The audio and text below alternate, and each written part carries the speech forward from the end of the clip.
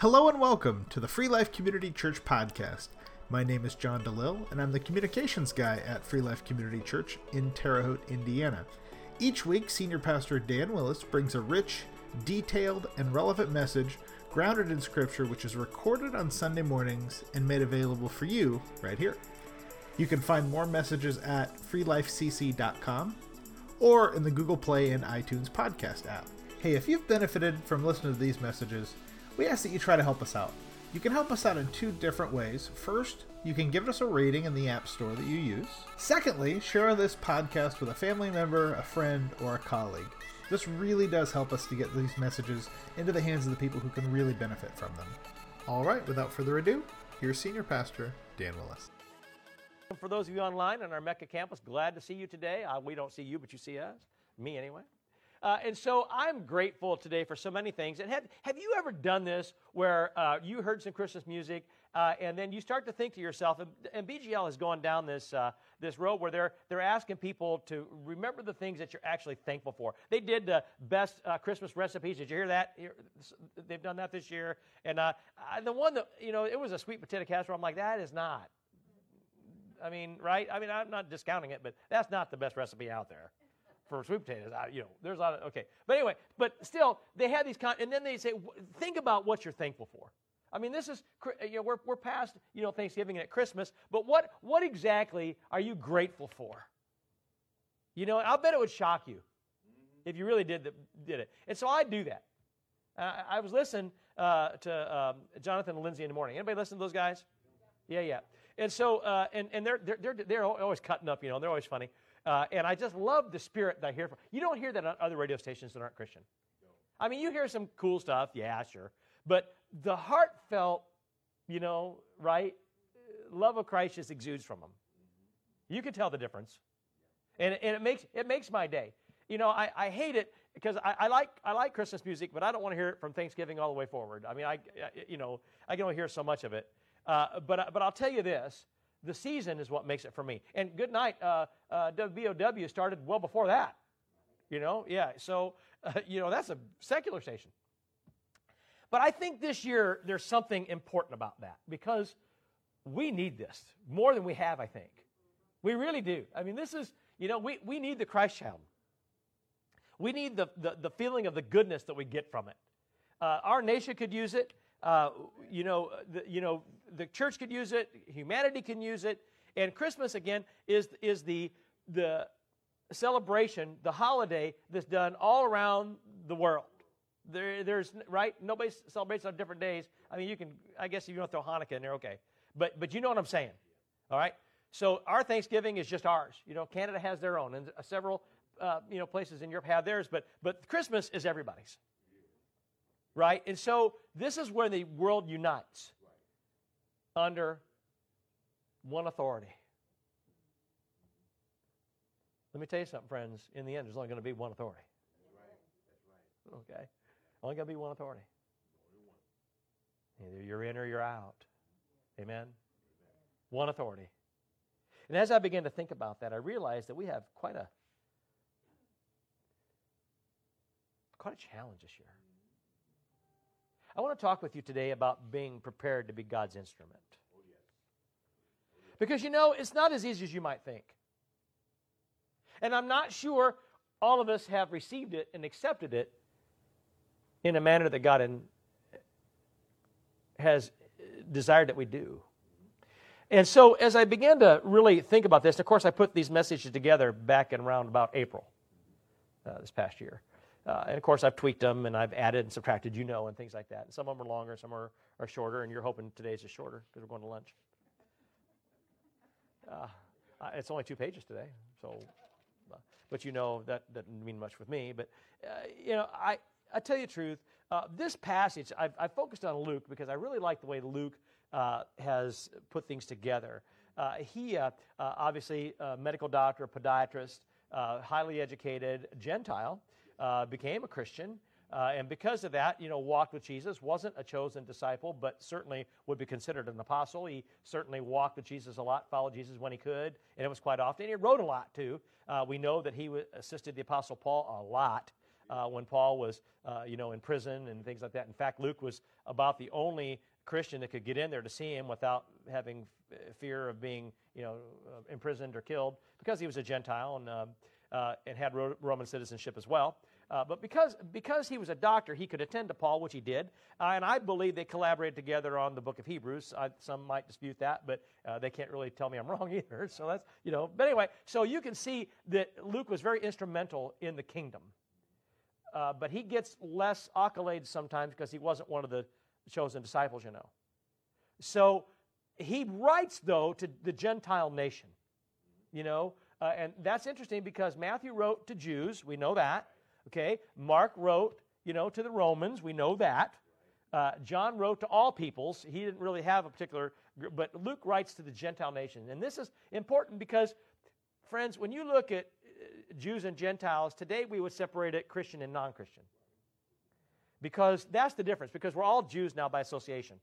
But interestingly, we have a lot of friends, co-workers, family members that are what we would consider non-Christian or Gentiles.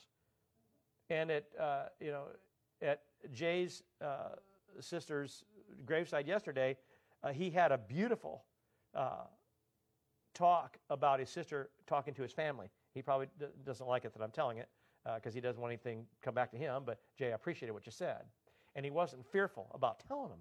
Listen, if you're interested in this relationship, it's there for you, and we need to do that. Okay, we need to have people know about Jesus Christ. Now, if you have your Bibles, turn with me to Luke chapter 1. And I want to talk to you about what he's going to write here to us today and what it means to us in being his instrument. Luke chapter 1, scroll down to verse 26, and you'll caption it if you have the NIV. The birth of Jesus foretold is going to be, it's probably the same on almost all of them.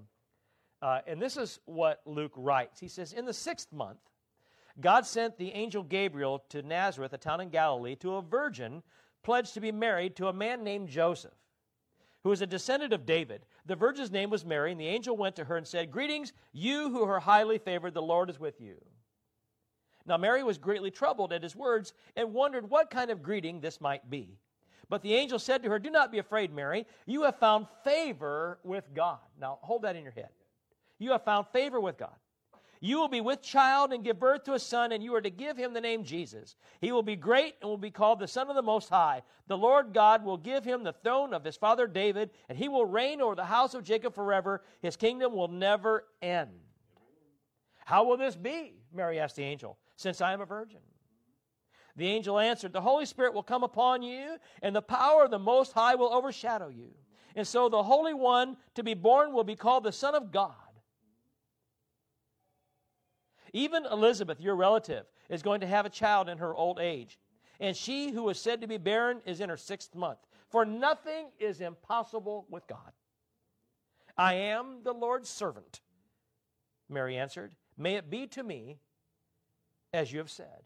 And so the angel left her. And now scroll down to verse 46. This is Mary's song. My soul glorifies the Lord, and my spirit rejoices in God my Savior, for he has been mindful of the humble state of his servant. From now on, all generations will call me blessed, for the Mighty One has done great things for me. Holy is his name. His mercy extends to those who fear him from generation to generation. He has performed mighty deeds with his arm. He has scattered those who are proud in their inmost thoughts. He has brought down rulers from their thrones, but has lifted up the humble. He has filled the hungry with good things, but has sent the rich away empty. He has helped his servant Israel, remembering to be merciful to Abraham and his descendants forever, even as he said to our fathers. And Mary stayed with Elizabeth for about 3 months and then returned home. Now this is Mary singing this song. It's a canticle, what we consider to be a canticle. Many years ago, my friends, you know I spent a little time in the United States Marine Corps, and I remember many years ago I was one of those very fortunate Marines who was able to ask for and receive posting to the islands of Hawaii. And of course, roundabout now, that seems awful good. And I remember, we were exploring the islands. About my third year there, we started to get out to the other islands away from Oahu a little bit. And they're a lot more, more country, more barren, more desolate. In fact, there are actually real live bandits on the Big Island. They're just places you just don't go. Even the cops don't go there because it's kind of like the Wild West still in some respects. They don't do much crime unless you go into their neighborhood, and then there's crime, see, because they're very territorial. But so we don't talk about that much. We consider Alaska to be the last frontier. Well, there's some spots on the Big Island that are that way as well. And so some Marines and I decided that we were going to, I had a friend who was a helicopter crew chief in the CH-46 squadron, and a couple times I got him to take us over to Kaho'olawe so we could hunt the wild goats over there and things like that. Some of you have heard those stories. And then another time I asked him, would you be willing to take us out to the Big Island? Wouldn't cost us any airfare. Drop us off on a Thursday. We had a 4-day weekend, and if you guys are flying on Monday, again, maybe you could pick us up. We could just ask for a little time off to get back, and of course we all received that. And the pilots of that gunship, they didn't care where they flew, So the crew chief was able to say, "Hey, can we go over there?" And they said, "Sure, whatever." And so we dropped some Marines off. Sure, whatever. I don't think the Marine Corps will let you do that anymore, but back then you could get away with it. And so they took us over to the Big Island, and we had a place. We went into camp, and this is great. We met some ranchers over there, and the guy said, "Hey, if you guys want to, shoot some of the coyotes we got out here, because there's coyotes out there. You want to shoot? They mess with our cattle and things. If you want to shoot them, be great." We said, "Sure, we'll shoot anything. Whatever you want to shoot, we'll shoot it." And they said, "Hey, if you guys want to ride horses, you want to ride some horses?" We're like, "Yeah, we ride horses." And so they gave us some horses, and of course everybody. Very few of us had ridden very much. I had, but not a lot. And of course, everybody ran in and grabbed a horse, and the guys who were helping the ranchers were telling them which ones were spirited and which ones were kind of, easy. And of course, they took all the smaller horses, and I ended up with the biggest horse in there. And he was a stallion, and you knew that was a powerful animal. And I'm going to tell you, I was the smallest guy in the group on the biggest horse.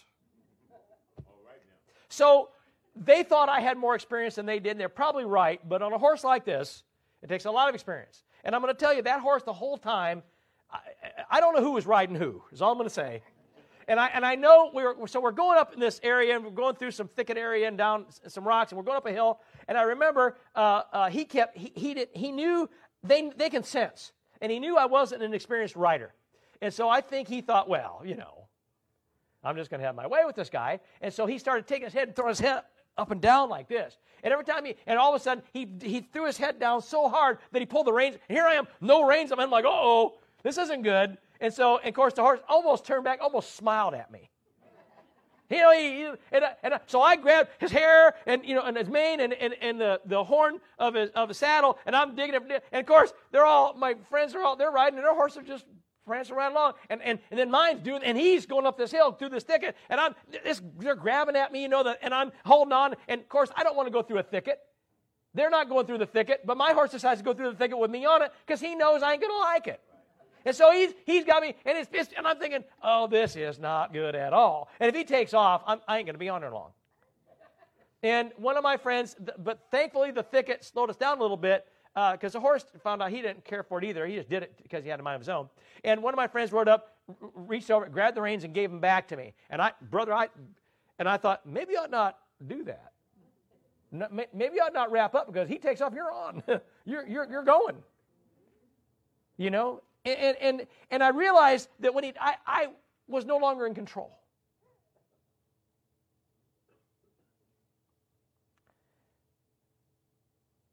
The horse knew immediately that I was no longer in control.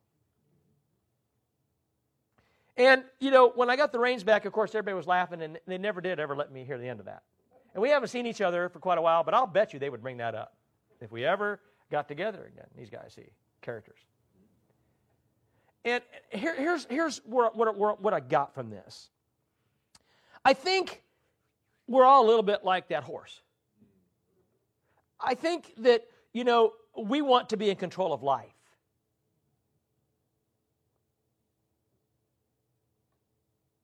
We want to hold the reins. I struggle with giving up the reins. Do you? And I think we do it with God, too, a lot. We want to call the shots. We want to decide how and when that God will use us. We do. We're picky about how God uses us. Huh? If we want to be honest with each other and ourselves before God now, we're picky about how God's going to use us, and we want to determine how that's going to be. Come on. As a matter of fact, it's funny, I began to think about this, and I thought, have you ever noticed that maybe you find yourself often using God instead of allowing Him to use you? Has anybody done that at all? And the result is always shallow Christian thinking, shallow Christian belief systems, and shallow Christian living when you want to use God and not allow Him to lose you. If God isn't using you, you got a problem. Because you're not in control as much as you think you are. In fact, nobody on this earth is really in control. Do you know that? God's in control. Then why are we trying to take control then?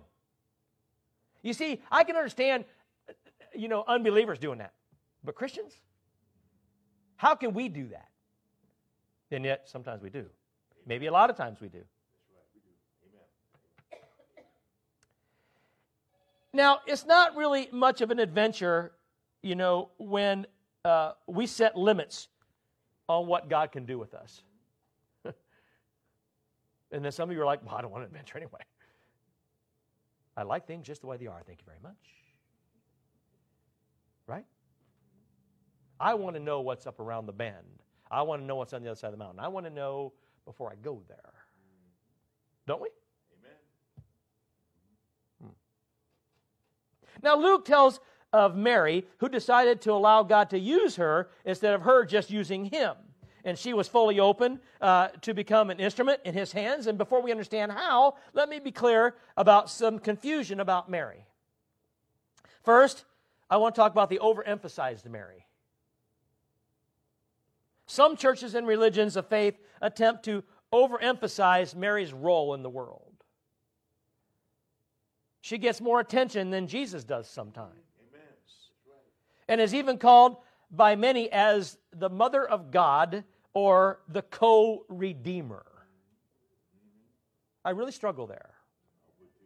I struggle there for a variety of reasons. Not that she isn't the Mother of God, but I think we've misunderstood the context of that. She's actually, if you want to be truthful about it, neither of those things.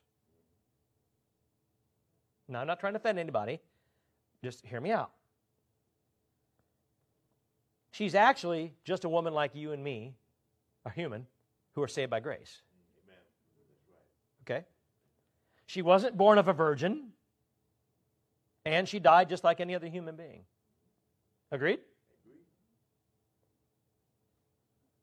And I have to tell you, I know that Roman Catholics, and I grew up one, will bristle when they hear we should not call her Mother of God and that we shouldn't pray to her. They do. They have. But they have to remember that God has no mother. He just is. He always was. He said that. He just is, and he always was. Mary is certainly the mother of the human form of God, whom we call the Christ. And let me explain it in this way, perhaps. She is the mother of his humanity, but not his divinity. You might want to write that down. She's the mother of his humanity, not his divinity. Now, I'm not trying to cause consternation or a division amongst Christians. Please don't hear me say that. I just want to put things into context, because I think sometimes we put Mary on this pedestal like we do the Christ, and there's a problem there because Christ also was human and had to make the same choices we do, as Mary was human and had to make the same choices that we do. There wasn't much difference between the human Jesus and the mother that we call Mary. And they had to make decisions just as much as we do. Yet, she was chosen for this great honor due to her godly heart. Amen. And her godly attitude. And she is still a human who needed a Savior, you see. Just like every human ever created. And then there's the what I call the underemphasized Mary. Many people, perhaps in reaction to the overemphasized Mary, tend to underemphasize her role and leave her out of the gospel story altogether. But there has to be a balance, you see, and put her into context about who she is. And even though Mary isn't a deity, she is considered saintly by the Christian church of all faiths. Now, Mary was, in essence, a good and godly woman. And she was also a teenager without a clue. Huh? But she was ready to be assigned an adventure and to be God's instrument. So let's talk about what that looks like. God uses people, friends, but only by His grace. God uses people only by and through His grace. Get that in your heads right off the bat. You see, the Bible says that Mary was the object of God's favor. Okay? So, numerous times in this passage, the angel says that Mary has found favor with God. And the word favor, as Gabriel uses it here in this passage, refers to God's gracious choosing of an instrument. And so Mary was a human and therefore a sinner, and she could only be saved by a Savior and by His grace. Now, I suspect that might have been kind of strange for her, knowing that her son was going to be the one that would do it. But let's face it, she knew something about Him, right, and what He was going to do, and she knew the authority and power that He was going to have, and we proved that by His first miracle. Okay, when He asked her or she asked Him to change the water into wine, you know. Well, she didn't ask Him to do that. She just said they had no more wine, knowing He could do something about it. And He was kind of, a little bit upset with her about that. My time hasn't come. Not that I can't do it, but, right? In fact, He's almost not nice where He goes, "Woman, don't you know?" I suspect that wasn't the first time. Because she knew. Which means she had to know that He was her Savior. More so than her son, you see. But aren't you grateful that God found favor with her? And that there was somebody on this earth He could do that with. And she was willing to be the instrument. He chose a 12 or 13-year-old girl. Certainly no older than 14. Now that's, 12, 13, 14-year-old girls today, not very many of them have a head about them to do that. Be a parent, let alone the mother of the Savior. Amen? Of course, we lived in a different time back then, I know, but still. Now remember, the Apostle Paul says this in 2 Corinthians 4:7, but we have this treasure in jars of clay to show that this all-surpassing power is from God and not from us. In other words, it's easy, friends, for humans to glorify the person or the deeds or talents of another human. We're real good at that. But we really have no right to do so since all of us are created by God. If you really want to get technical about it, you really don't. And it stuns me that all the news outlets, and particularly Yahoo and HuffPost and some of those, which are just stellar in their reporting, they say things, well, so-and-so says this about the election, or so-and-so says this about abortion, or so-and-so says this. Do I really give a rip what an actress or an actor or a musician thinks? Because I don't. Now, if you're going to tell me that a biblical authority says something, okay, now I'm interested. But opinions are opinions, and everybody's got one. And there's probably more to that cliche. But the fact of the matter is, your opinions don't really count. No human's opinions really count. Only God's opinion counts. And God says, this is the way it is, this is the way it's always been, and this is the way it's going to be. So, do you serve humanity, or do you serve God? Peter and John were told by the Sanhedrin, stop talking about this person. In fact, don't even mention his name again. And Peter and John said, you tell us what we should do. Listen to man or God? It's a fair question. What are we doing? Are we listening to man or are we listening to God? You tell me what we're doing. Because I think we're increasingly listening to man.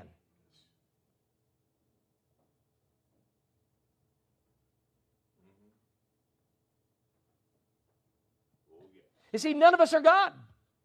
And a lot of us aren't even like Him. We're supposed to be. We've been commanded to be, but we're not, you see.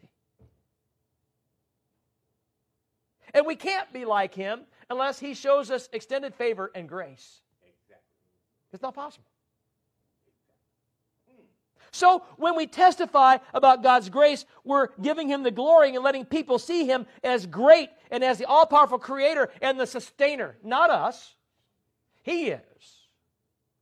For we realize that we would be nothing on this earth or anywhere without Him. In fact, a funeral director once told me that death is death and it comes to all, and I don't think David understood that when he said it. His name was David. And I told him, but that isn't true, David. He said, I've worked in this industry for too long. I know better. And I said, I've worked in it too, and I also know better. Because I know who I serve. I know who's in here. I know what He did for me, and I know where I'm going. And I pray that you all know where you're going. If anybody in here doesn't know where you're going, then you don't even wait till the end of the sermon. Get up here. And we'll pray on you right now, because that's more important than anything we'll do today. Right? I know where I'm going.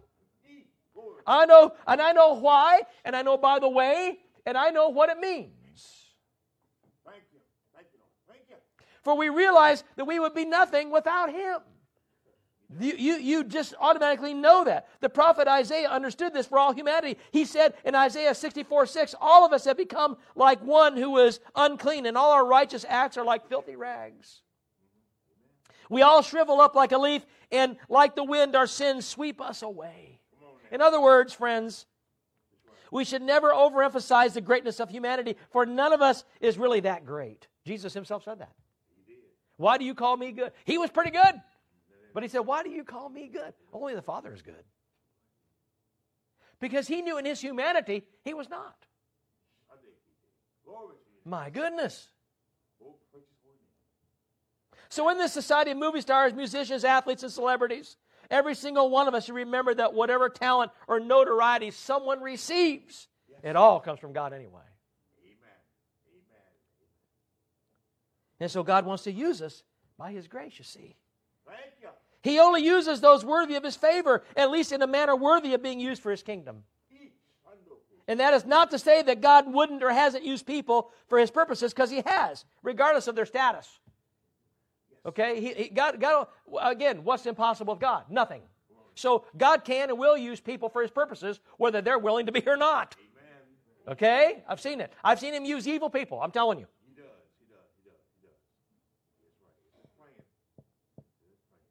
But there's a huge difference between God using people for His purposes and quite another for God to find favor with His servants.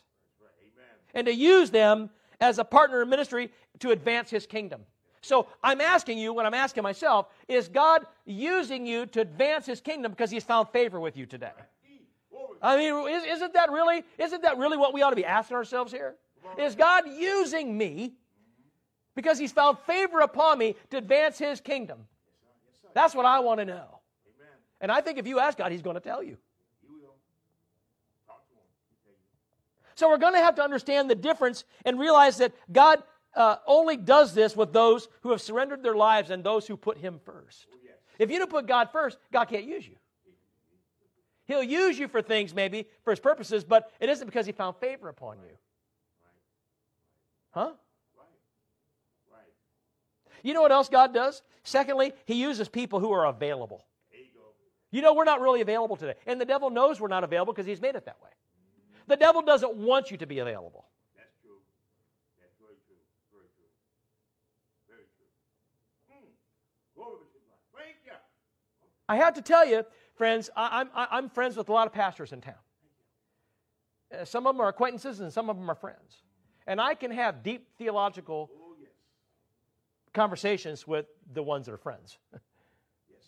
We may disagree on some things, but by and large, we all agree on the same things that matter. And I've had these conversations with some of these guys, and I've had a gal or two in there. And here's the deal. We realize that we're in a rough spot here today. Because Satan has made humanity so busy with even good stuff that we're not available to God. We're available for the things that we want to be available to. I'm going to tell you right now. You are available when you want to be. You will put effort and make yourself available for the things that are important to you. But are you doing it for the things that are important to God? That's the question everybody's got to answer. And you will answer it. If not here, another day. Right, Bishop? You will. You will answer for that. So here's the thing. We have to be fat. Who wants to be fat in here today? Anybody? Billy boy. Listen, we got to be fat for God. Okay? And I know you're wondering, what's he talking? You know I'm going somewhere with this, right? You know I am. Now, Dr. Howard Hendricks was a beloved professor at Dallas Theological Seminary, but he was known in an even bigger capacity, for he was a featured speaker for this group called Promise Keepers. Anybody remember that? Yeah. Anybody go to Promise Keepers? How many of you men went to Promise Keepers? Come on. It's been a while since they've done much, but they're still in business doing it. But I went more than once. I went several times. He died in 2013, but I remember something that he said in Indianapolis when I attended a Promise Keepers conference. And I love this quote by him when he was speaking about being used of God. He said, we have to be fat. We have to be fat for God. And whenever we hear that word, most of us think, of something different than Dr. Hendricks intended. He said that we should be fat for God because that means we are faithful, available, and teachable.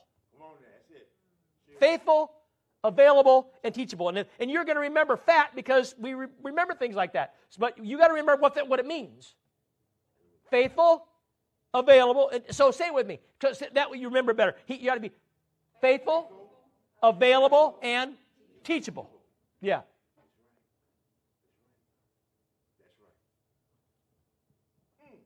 Now, looking at Mary's example, she was certainly all of those things. She was faithful in being ready to take up the assignment. The Bible points out 3 times in this passage that she was a virgin. There's no doubt about that, is there? Now, you and I both know, if someone came to you and said that they were pregnant by the Holy Spirit, what would you think? Right.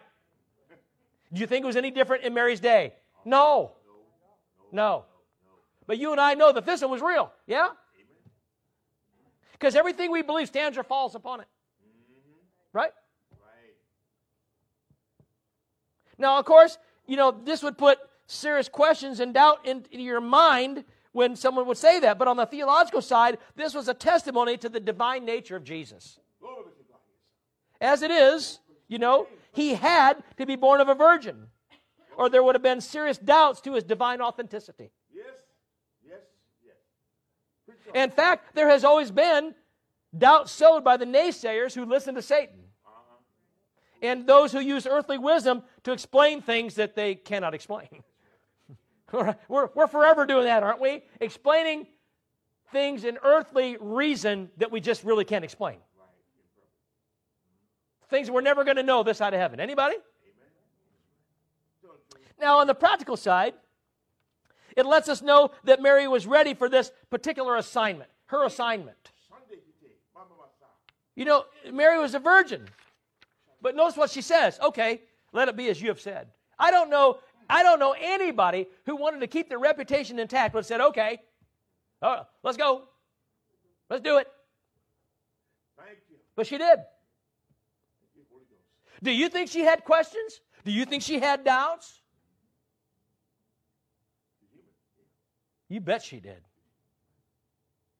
But that all went to the wayside and to the back when she said, okay, I am God's servant, let it be as you have said.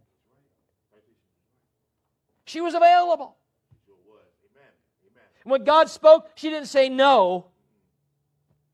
And she certainly didn't demand more evidence. And I'm telling you, I've demanded more evidence. Anybody ever demanded more evidence from God? She was simply ready for this assignment. And let's face it, she had other plans. The plans that God put on her, that wasn't her plan. Right? I mean, you know what she had plans for. She was grateful, to find a husband. I don't think she particularly, like most girls in her day, I've got to get practical here and give you some depth here because a lot of people don't know this, but Joseph was a lot older than she was. I mean, in fact, Joseph died, we believe, of old age when Jesus was a teenager. So Joseph was up there, okay? Probably 40 years older than her, most likely. Okay? Now, that's not what most young ladies are looking for. Russia, yeah. United States, no. That's the truth. I'm telling you the truth. But here's the thing. Her plan, would have been to marry someone probably closer in age to her. Right. Isn't that what we typically do? And we have reasons for doing that. But she was grateful. In those days, it wasn't a guaranteed thing that you got a man that would take you as a wife and take care of you. Because as a woman, you had very little means to do that. Exactly. Because women weren't allowed to do the things that men did back then in their culture. And so you needed a husband so that you would have your needs taken care of. Because at a certain point, the family couldn't afford to have you anymore. And guess what? You were expected to be out. And those gals, their whole lives were about work. I'm telling you. You worked in the house. So, you see, it was a whole different culture. Today, I'm telling you, our children get upset if you tell them they can't play a video game.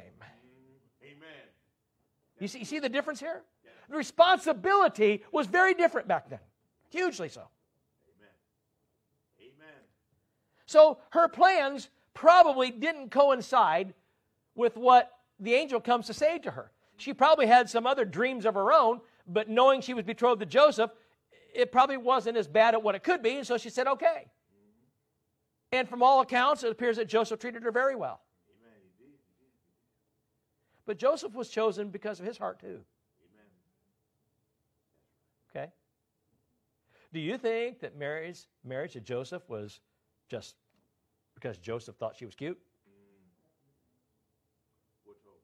God's hand's all over this, you see. And we don't like it when our plans are dashed or they're changed.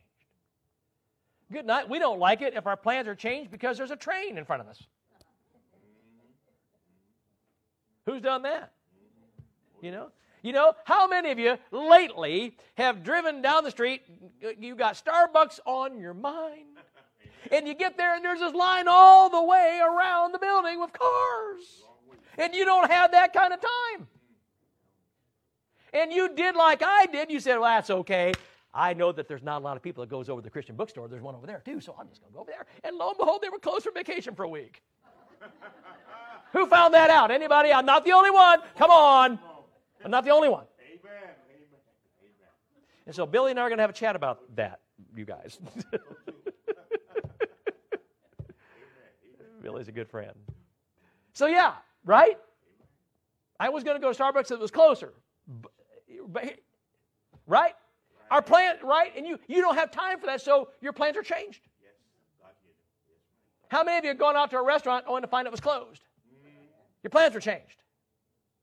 Huh? How many of you were excited about the TV show that you like, and lo and behold, something about the election was on instead, and you didn't get to watch it? Your plans were changed. And let's face it, there's a lot more plans that are changed. Well, listen, we don't like the small. This was a life plan. It was changed. That's right. That's right. How is she going to explain this? How is she, right? What's Joseph going to say? Joseph, I've got some news. Right. Huh? Mm-hmm. She was available anyway. And not only in her mind, but in the mind of her betrothed husband Joseph and her family and all that knew her. This was right. But she still continued to be available. Her plans didn't go the way she dreamed that they would, but God used her anyway because she was available to Him. And we're so busy telling God what we want and how He can use us that He can't use us. That's fact. Mary was also teachable. Do you think you're teachable? Sometimes. When you're willing to be taught, right? That's not a word, but you know my meaning on it. Right?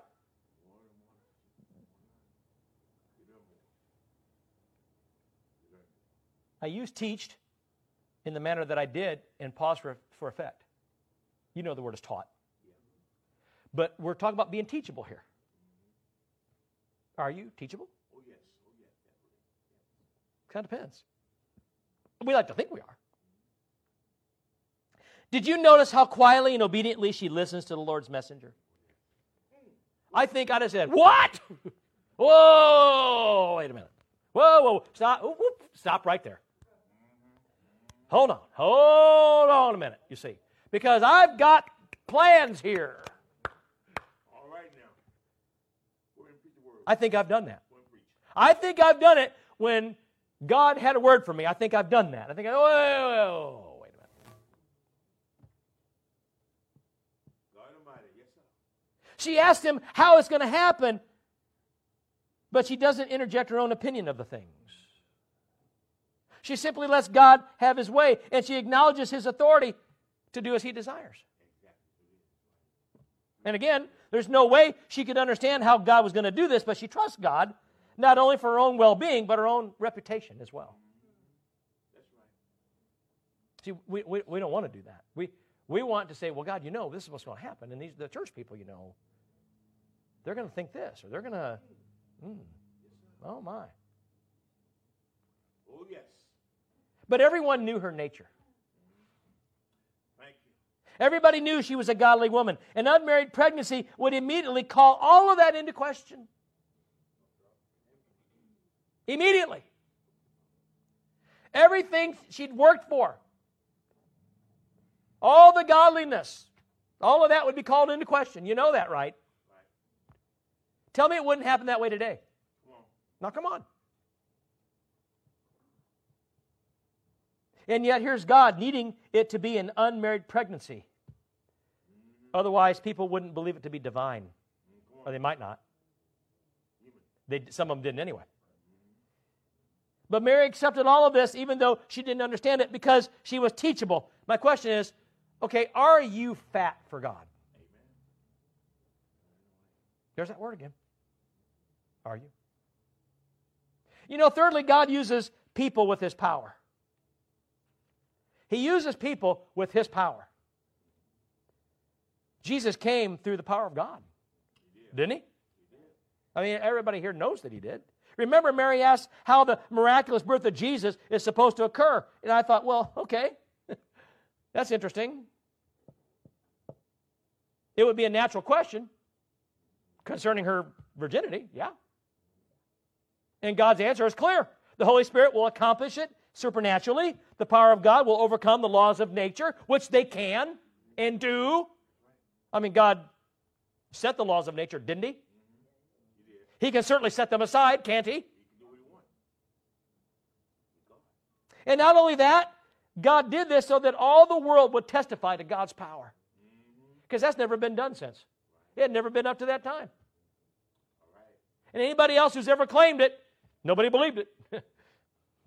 Yeah, wouldn't today either. Here's my question. Can God still do it? Oh, yes. But he's not going to. He's not going to. He did it.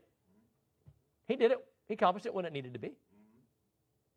And then the messenger gives Mary this testimony of what has happened in Elizabeth's life.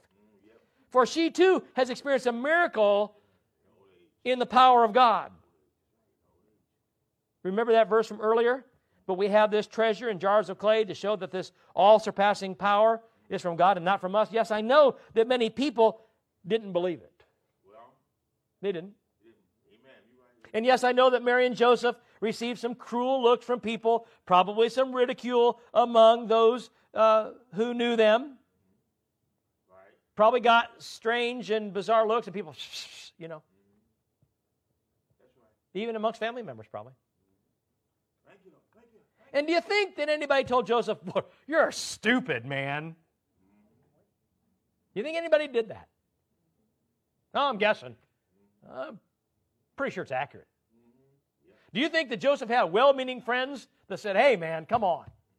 See, Billy already knows that, because his favorite book is Job, right? So Job's friends, even his wife did it to him. Do you think they didn't do it to Joseph? Come on now. Come on. People are people, man. Always going to be, right? Aren't we? Do you think no gossip happens in the church? It does. It does. Big time.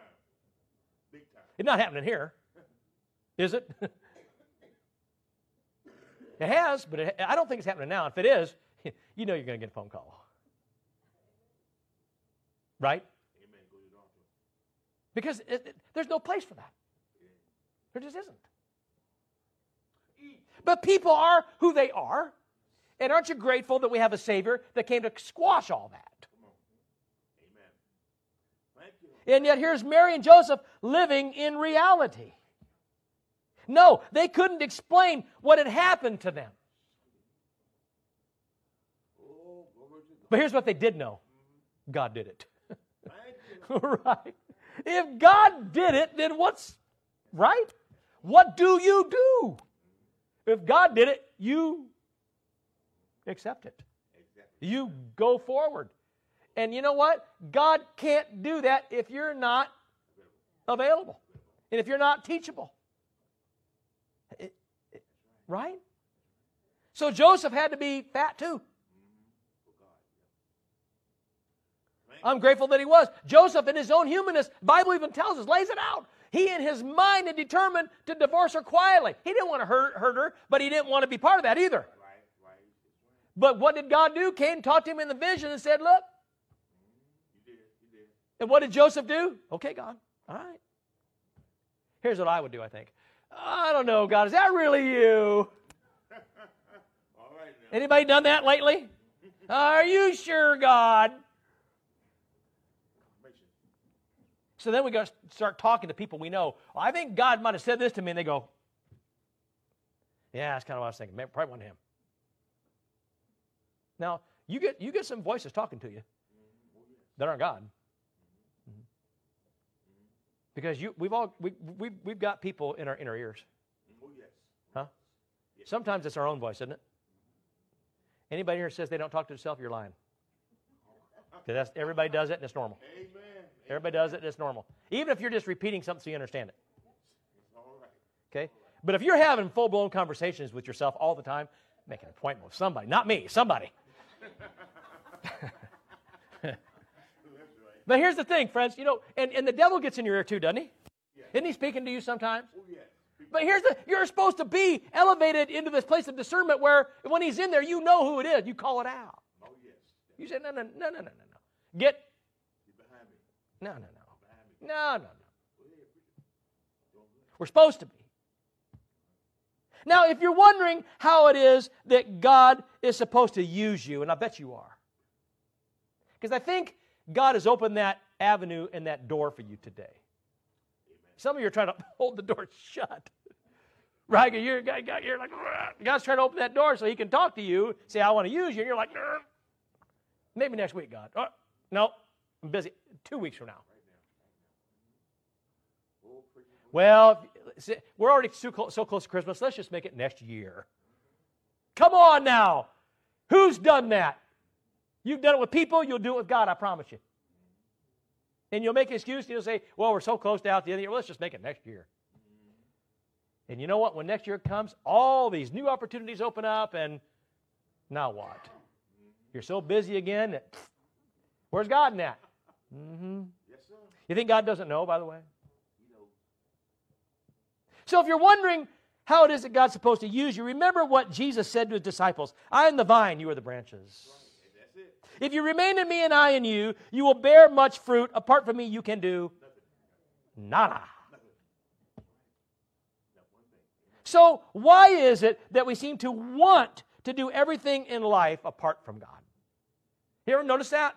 We tell God, now, okay, God, here's the deal. I know that there are certain things you need to be available. I'm going to need you for this. But these are things over here, this list of things, I got it. I got these things. Oh, yes. I got these things. Oh, yes. Thank you, Jesus. Of course, none of you ever did that. None of you at Mecca at home, you never did that, right? You never told God, you never prioritized and told God, these are the things I need you to handle, and these are the things you need to allow me to handle. Nobody's ever done that, right? And if you didn't say it, you did it in here. Thank you. Thank you. You see, friends, We'll say we're doing things in God and in His strength, but when God approaches any one of us and says He wants to do something in us or through us that would destroy our reputations, oh, now there's a different attitude toward it. How about that? Or what if it would be something that would cause people to doubt our integrity? Now what? And do you think that every single thing that God's going to ask or call you to do is going to sit right with everybody? No, it's not. No, it's not. No, it's not. As a pastor, I can tell you, I have to make decisions sometimes that's not going to be popular. Exactly. I'm going to have to discipline people in the faith because that's my role. And it's never pleasant. Never. And you know what? I've seen people get up and leave a church and take a bunch with them too. I've seen it.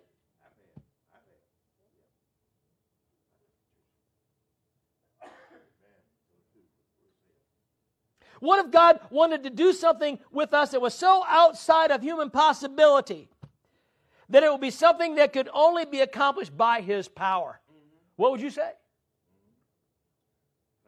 You see, God wants to use all of us with His power. And so here's my question. What are you going to do when He appears to you? And He will. He will. He has. Some of you, He's been appearing, and you just keep next week, next month, next year, when I retire. You know, we've done that. Friends, I'm telling you, we've done it. And then you hear people say like, well, there's no time like the present. Yeah, but here's the thing. It's always in God's timing.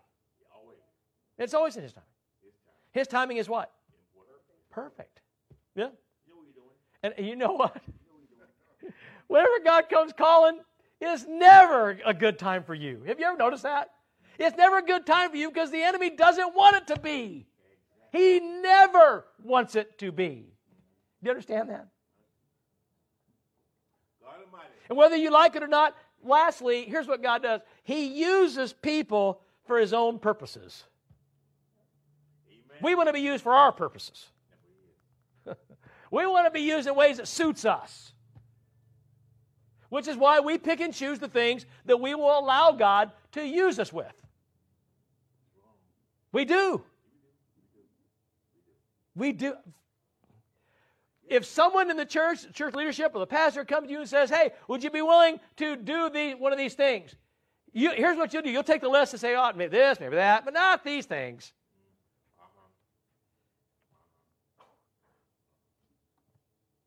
Yeah? Oh, yes. It's what suits you that you'll do. Notice that God only calls you to things that you like. You notice that God only uses you in ways that are comfortable for you? Did you notice He only calls you when it's convenient? So if you see the irony of that. So if that's the case, then how is He using you? You might be doing things for God, but He didn't ask you to do them. Right, I could say it again. You know, you need to do the things God has called you to do. Not what seems good and other people are called to do. Yes, Lord. You need to be available Glory. and teachable. Oh, yes, Lord. Yes. Yeah? Yes, Lord God. Yes, yes, yes. Oh, God Almighty. You see, God has never been obligated to tell us His purposes. And not only that, His purposes are sometimes well past finding out. He thinks way differently than we do. Have you noticed that? Amen. Although, I dare say, He's hoping that we'll become like Him so that we will think the way He does. But that's a sermon. But, you know, we do get an insight into two of the greatest purposes as they are revealed to Mary. First of all, God used Mary to give birth to Jesus, yeah? And He did so that Jesus could do what? Save others. Why Mary? Who knows?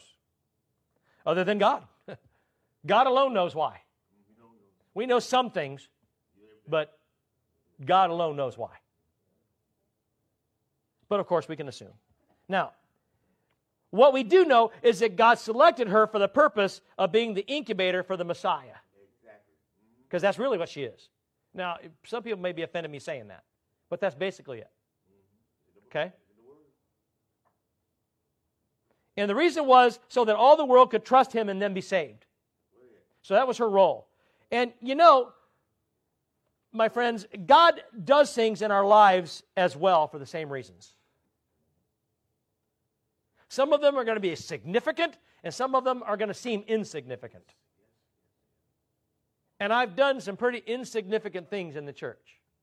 And you better believe a lot of the things that you do in the church or in God's kingdom, no one's even going to know about it but God. But if you're in it because you want someone to say, oh, you did a great job in that, then you ought not be doing it. Come on now. I'm telling you. I had some guys at my first church played a little trick on me one time. I've told some of you about this. I was brand spanking new, knew everything and knew nothing at the same time. My first sermon was 8 minutes long. And you're all going, oh, for those days. Oh, yes. Oh, yes. Oh, yes. So in 30 years of ministry, this is what I've found out. Go ahead. You may tell me it was a great message, but you might not necessarily think it was. Come on. That's right. And there's going to be messages that I thought were tremendous and nobody will say a word. And then there's days that I wish there was a trap door back here that I would fall out and have to face anybody. And people come up and say, oh my goodness, you were speaking right to me. I'm like, what are you hearing? Oh, yes. And I walked out of Sunlight Fellowship Wesleyan Church, and I stand at the foyer, had double acting doors. Some of you have been there, you know, Bob and Kathy, you've been there, a few others. Okay, so I was standing back there at the glass doors, and one of the first guys come up. I was greeting people, and he said, you know, Pastor, you know, let that one go. And we all have bad days. I said, I'm shaking his hand as he's going out the door. So more people came through, and another guy came up, and we're laughing. And he goes, hey, just forget about that one. It's all right. It's okay. We're not going to do anything about it. It's all right. And I'm going. So the last guy was hanging out. They did this on purpose. The last guy was hanging out. He said, I want to talk to you alone a minute. I said, okay, what's up? He said, man, he says, whatever was happening this week, whatever it was, you know, next week's a new week. You'll be better next week. I know you will. And I went, jeez. So I drove home. I told my wife, I said, how was my sermon today? She goes, oh, about normal. That's not good. Right? So don't get any ideas. I'm wise to it now, see. Right? Right? See, right?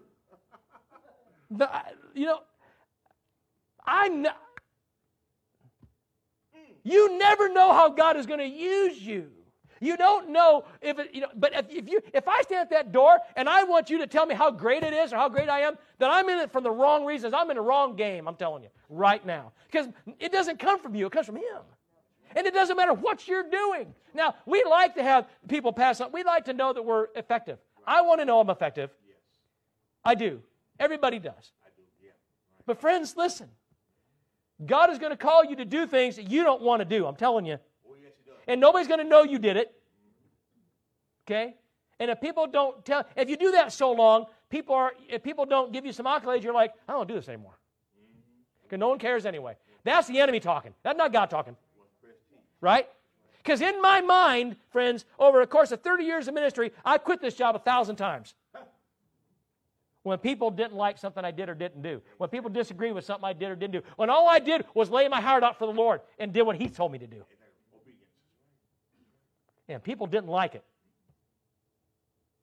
Or when, people get up and leave or because this or that, or they move to a different church, or they whatever. Okay? Right? And I'm grateful we have the church we do today. I'd like to see it more full than it is.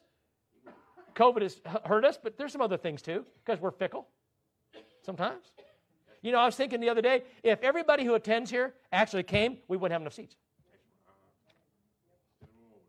Wouldn't that be great? That's a good problem to have. And we could build that new building we want to build down here on 13th and Holman with our academy. If everybody came and tithed the way they should, friends, I'm telling you, we could do what God, and that's God's plans for us. So let's get it done, amen? Because God can do things that humans cannot do. He brings things into fruition that you don't know about. He has resources you don't have. There you go. That's it. Right there. That is it. That is it. That is it. And God does things in our lives just like He did in their lives, and He does it for the same reason, so that others will be saved. Secondly, God used Mary so that He would receive the glory. Mary sings a song or a canticle that in the Byzantine tradition has been named the Magnificat. You've probably heard of that before. Byzantine. Remember I told you there's two different types of scripture that we get. Byzantine and Alexandrian. Remember that? If you're here on Wednesday nights, you'd probably learned it. Here's the deal. Okay? In the Byzantine tradition, that's what it is named. It is a canticle that's called the Magnificat. It is her song of praise to God. In the first stanza, it gives God all the glory for saving her and using her. Did you see that? That's why I use it here. Because it's almost never put in the same message. Thank you, God. She praises Him for saving her and using her. Somehow she knew she was saved, friends. She was going to give birth to the Savior, but she knew she was saved. How is that? Now listen. But the remainder of the song gives God glory for coming to the rescue of His people. She says it. Thank you for saving Israel. I find that extraordinary. But isn't that what God is? Extraordinary? And so as our worship team comes, friends, here's my question. Are you ready to be used by God today? Oh, and by Scotty, you guys can go north too. Start. Because God wants to use us. When God said, I want you to put two churches together, I didn't understand why. In fact, I didn't honestly want to do it, to be honest with you, to start. But now, I'm grateful that we were obedient because that's exactly what we were supposed to do. Right. And I don't know that God's done with that even yet.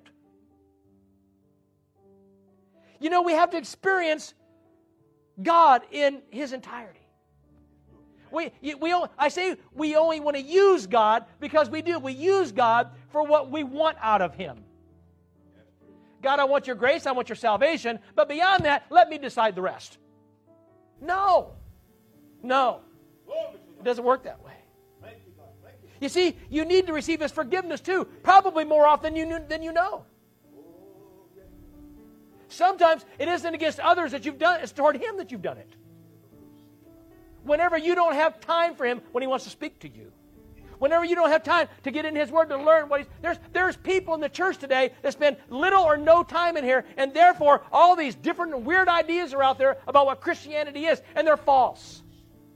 But if everybody was in here like they belong, it wouldn't matter. Every church would be the same. Are there gray areas? Yes, but there's an awful lot more black and white in here. I'm telling you. And even if we don't agree with our brothers and sisters on certain things, we all would, if we were in here, would have a heart for each other, and it wouldn't matter anyway. That's the fact. From here, you must prepare to be His instrument. And every one of you is an instrument. Okay? For this is one of the reasons He saved you in the first place. Because He wants to use you. So the question is, are you fat for God? Thanks for listening to the Free Life Community Church podcast. For more great biblically sound teaching, visit freelifecc.com.